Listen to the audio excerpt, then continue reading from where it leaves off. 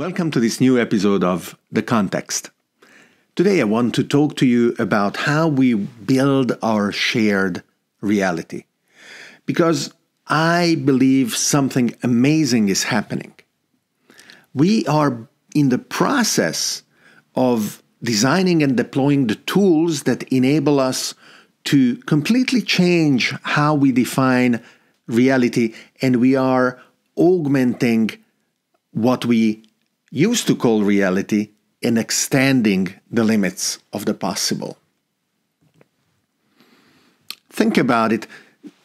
The physical reality around you used to be your village, maybe 20 kilometers in radius, 30 years in timescale between when you were born and when you died, based on your practical experience learned from your parents, based on oral history of wisdom and knowledge extending through generations, and little or no theoretical and scientific understanding of actually why you were doing things and where things were going.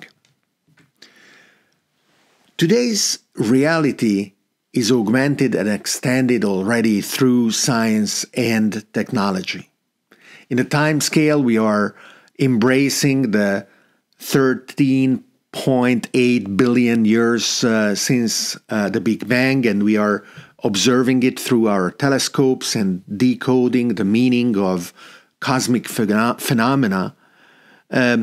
In radius, it is billions of light years and billions of galaxies, trillions of suns, and in our own Milky Way, thousands of systems where we know planets are orbiting around the stars, and we are increasing our understanding of how these planets are. And on Earth itself, our reality is based on sound scientific understanding, theoretical and experimental basis of what we do in terms of how we manage our education, our health, how we plan ahead for our life, what are the safeguards that society builds around us. And of course, this reality is subject to re-evaluation.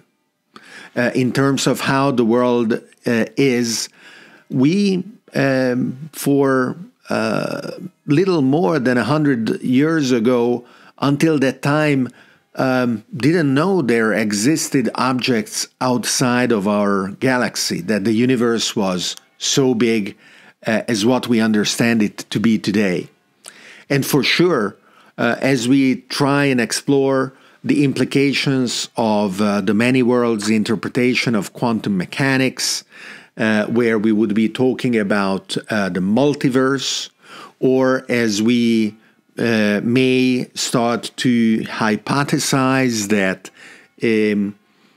fluctuations in the quantum foam yield big bangs, expanding into new universes, which would bring us to an understanding of what could be called the metaverse.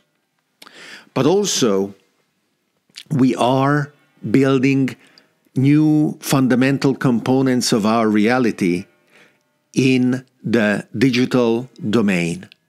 And this is, of course, the metaverse. And when we are talking about digital worlds, our online activities, I am very keen not calling them virtual. These are on par with our physical reality. Their importance, their implications, the way that they influence the world is not inferior. It is not in a way different from how the physical reality influences the world and what the implications of physical reality are. So an increasing share of our lives is digital, and an increasing share of what matters in the world around us is based on the understanding that the digital world, the metaverse, is supporting our ability to design, implement, and live lives that fulfill the ambitions of the 21st century. This comes from very simple, apparently, but in reality very complex components of the digital domain as supply chains that make sure that our supermarkets are filled with food, or that the economic transactions and the financial systems are chugging along with the rhythms and the reliability that are needed. The digital domain defines our health when more and more diagnostic systems display an image that is either directly interpreted by an artificial intelligence-based diagnostic system, which supplies the diagnosis to a medical professional confirming it, or at least, very often these days, even if the diagnosis is unaided, the doctor making, the specialist making the reading of the digital image is non-local. He or she can be anywhere in the world, providing the expertise needed to maximize the likelihood of a positive outcome. Now, with solar energy and the necessarily more advanced integration of renewable energy sources, this part of our lives is becoming digital as well. How energy is produced and consumed and shifted and shuttled across smart grids in order to be deployed where it is needed at the most efficient and convenient way possible couldn't happen without sophisticated digital systems.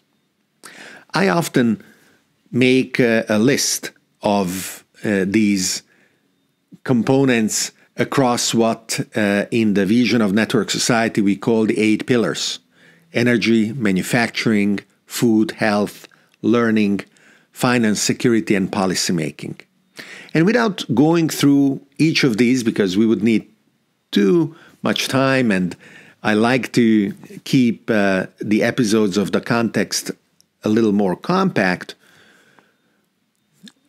it could be possible to bring up very clear examples of how the digital domain, the metaverse, makes possible each of these pillars to be designed, implemented, and delivered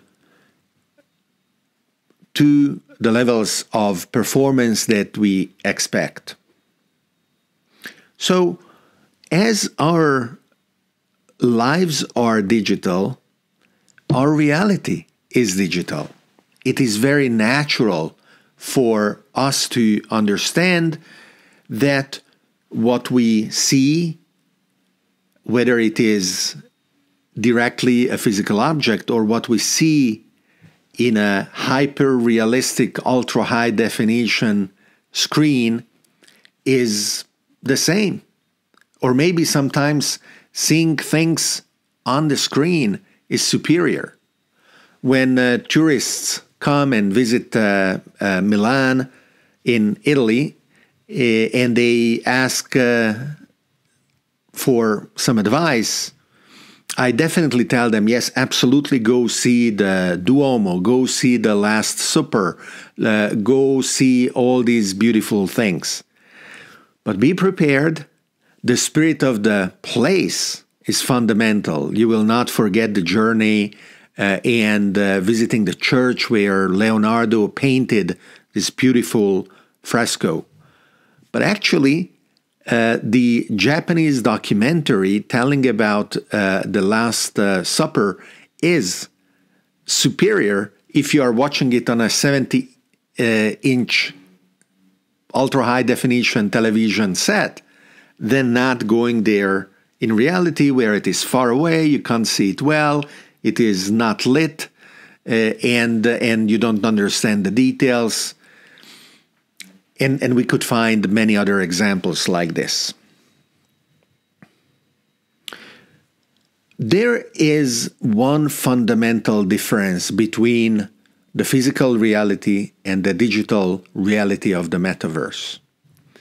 In the first, we have very little influence in defining that reality, and changing it is hard work. It takes a lot of time. Physical infrastructure building is important, as the Chinese high-speed trains are showing us, and it will be hard to match their passion and their dedication in building this fundamentally important transportation infrastructure. But when we go into the digital domain, changing our reality is much easier. What does that mean? It means that what information we share, what information we perceive, and what is the consensus that emerges from that information sharing and that perception will change our understanding of the digital reality. Necessarily, we live in a filter bubble, even if we complain about it because we understand that our perception is incomplete. But just as it is necessarily incomplete in the physical world, even though the possibility of a broader and deeper perception is there in the digital world, that doesn't mean that it is a good thing, that it would be a good thing.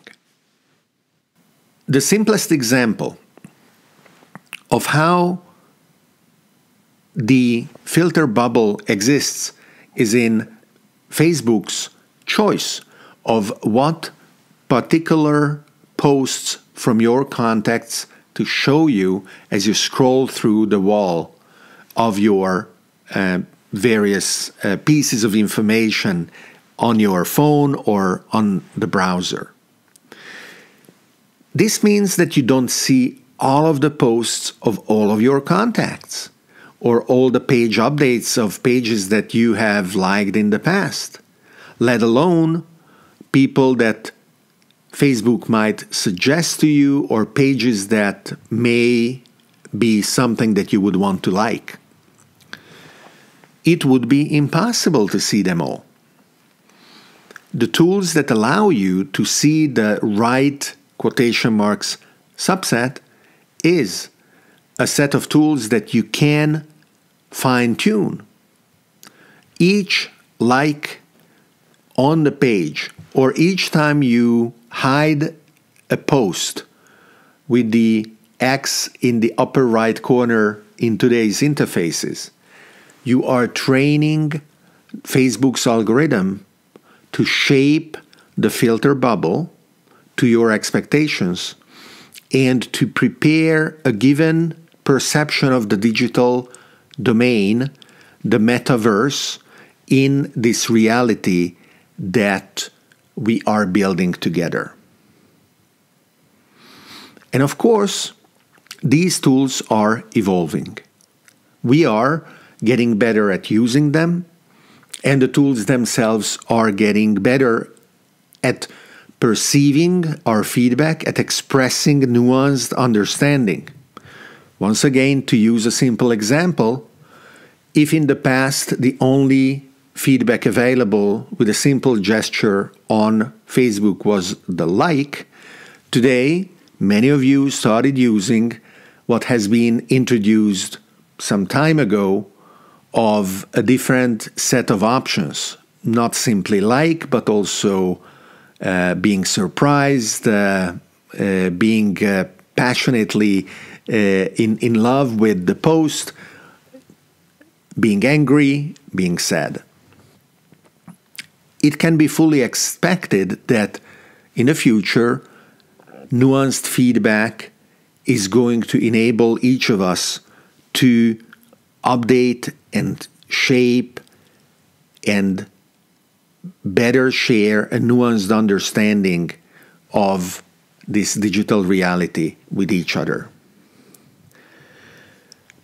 The way we manipulate the parameters of the digital world, augmented and enhanced by the tools that we have available, is what gives rise to fake news. These tools are very powerful, and they are used to influence our perception of the shared reality. And they are a great opportunity, a stimulation to develop a healthy skepticism as we go ahead and perceive reality through digital tools. Double-checking the source, the motivation, the consistency of a message. Understanding whether we have become inadvertently subjected and made into a robot spreading what is a modern version of a chain letter. Every time you find a message that says XYZ, doesn't matter, make sure you let everybody know. This should trigger your reflex to check whether the message itself matters or it is just a very effective idea that wants to be spread. However, we have some very good safeguards. Phillip K Dick used to say, reality is that which, when you stop believing in it, doesn't go away. And this is very advantageous. When we connect the digital realm with the physical one, that is when the reality check allows us to see if through manipulation because of filter bubbles being distorted in the perception of the digital reality, we have strayed too far. So the more frequent these connections between the digital domain and the physical reality are, the better. I can guarantee that the exploration of how we build and come to a consensus around the shared digital reality has just begun. A very recent news is the development of what can be called digital telepathy, direct brain-to-brain communications between two humans. And if this today is a very basic experiment, within the course of a few years, it is going to become ubiquitous, powerful, taken for granted by people growing up with a native ability to handle those tools. So our introspection and our awareness must continue to be honed to take advantage of those tools, to keep building and pushing the boundaries of what is possible with healthy skepticism, but also enthusiasm towards the progress that we are making and building incredibly uplifting and powerful new realities. So thank you for watching this episode of The Context. Thank you for supporting it on Patreon and allowing me to produce new episodes together with my team. See you next week.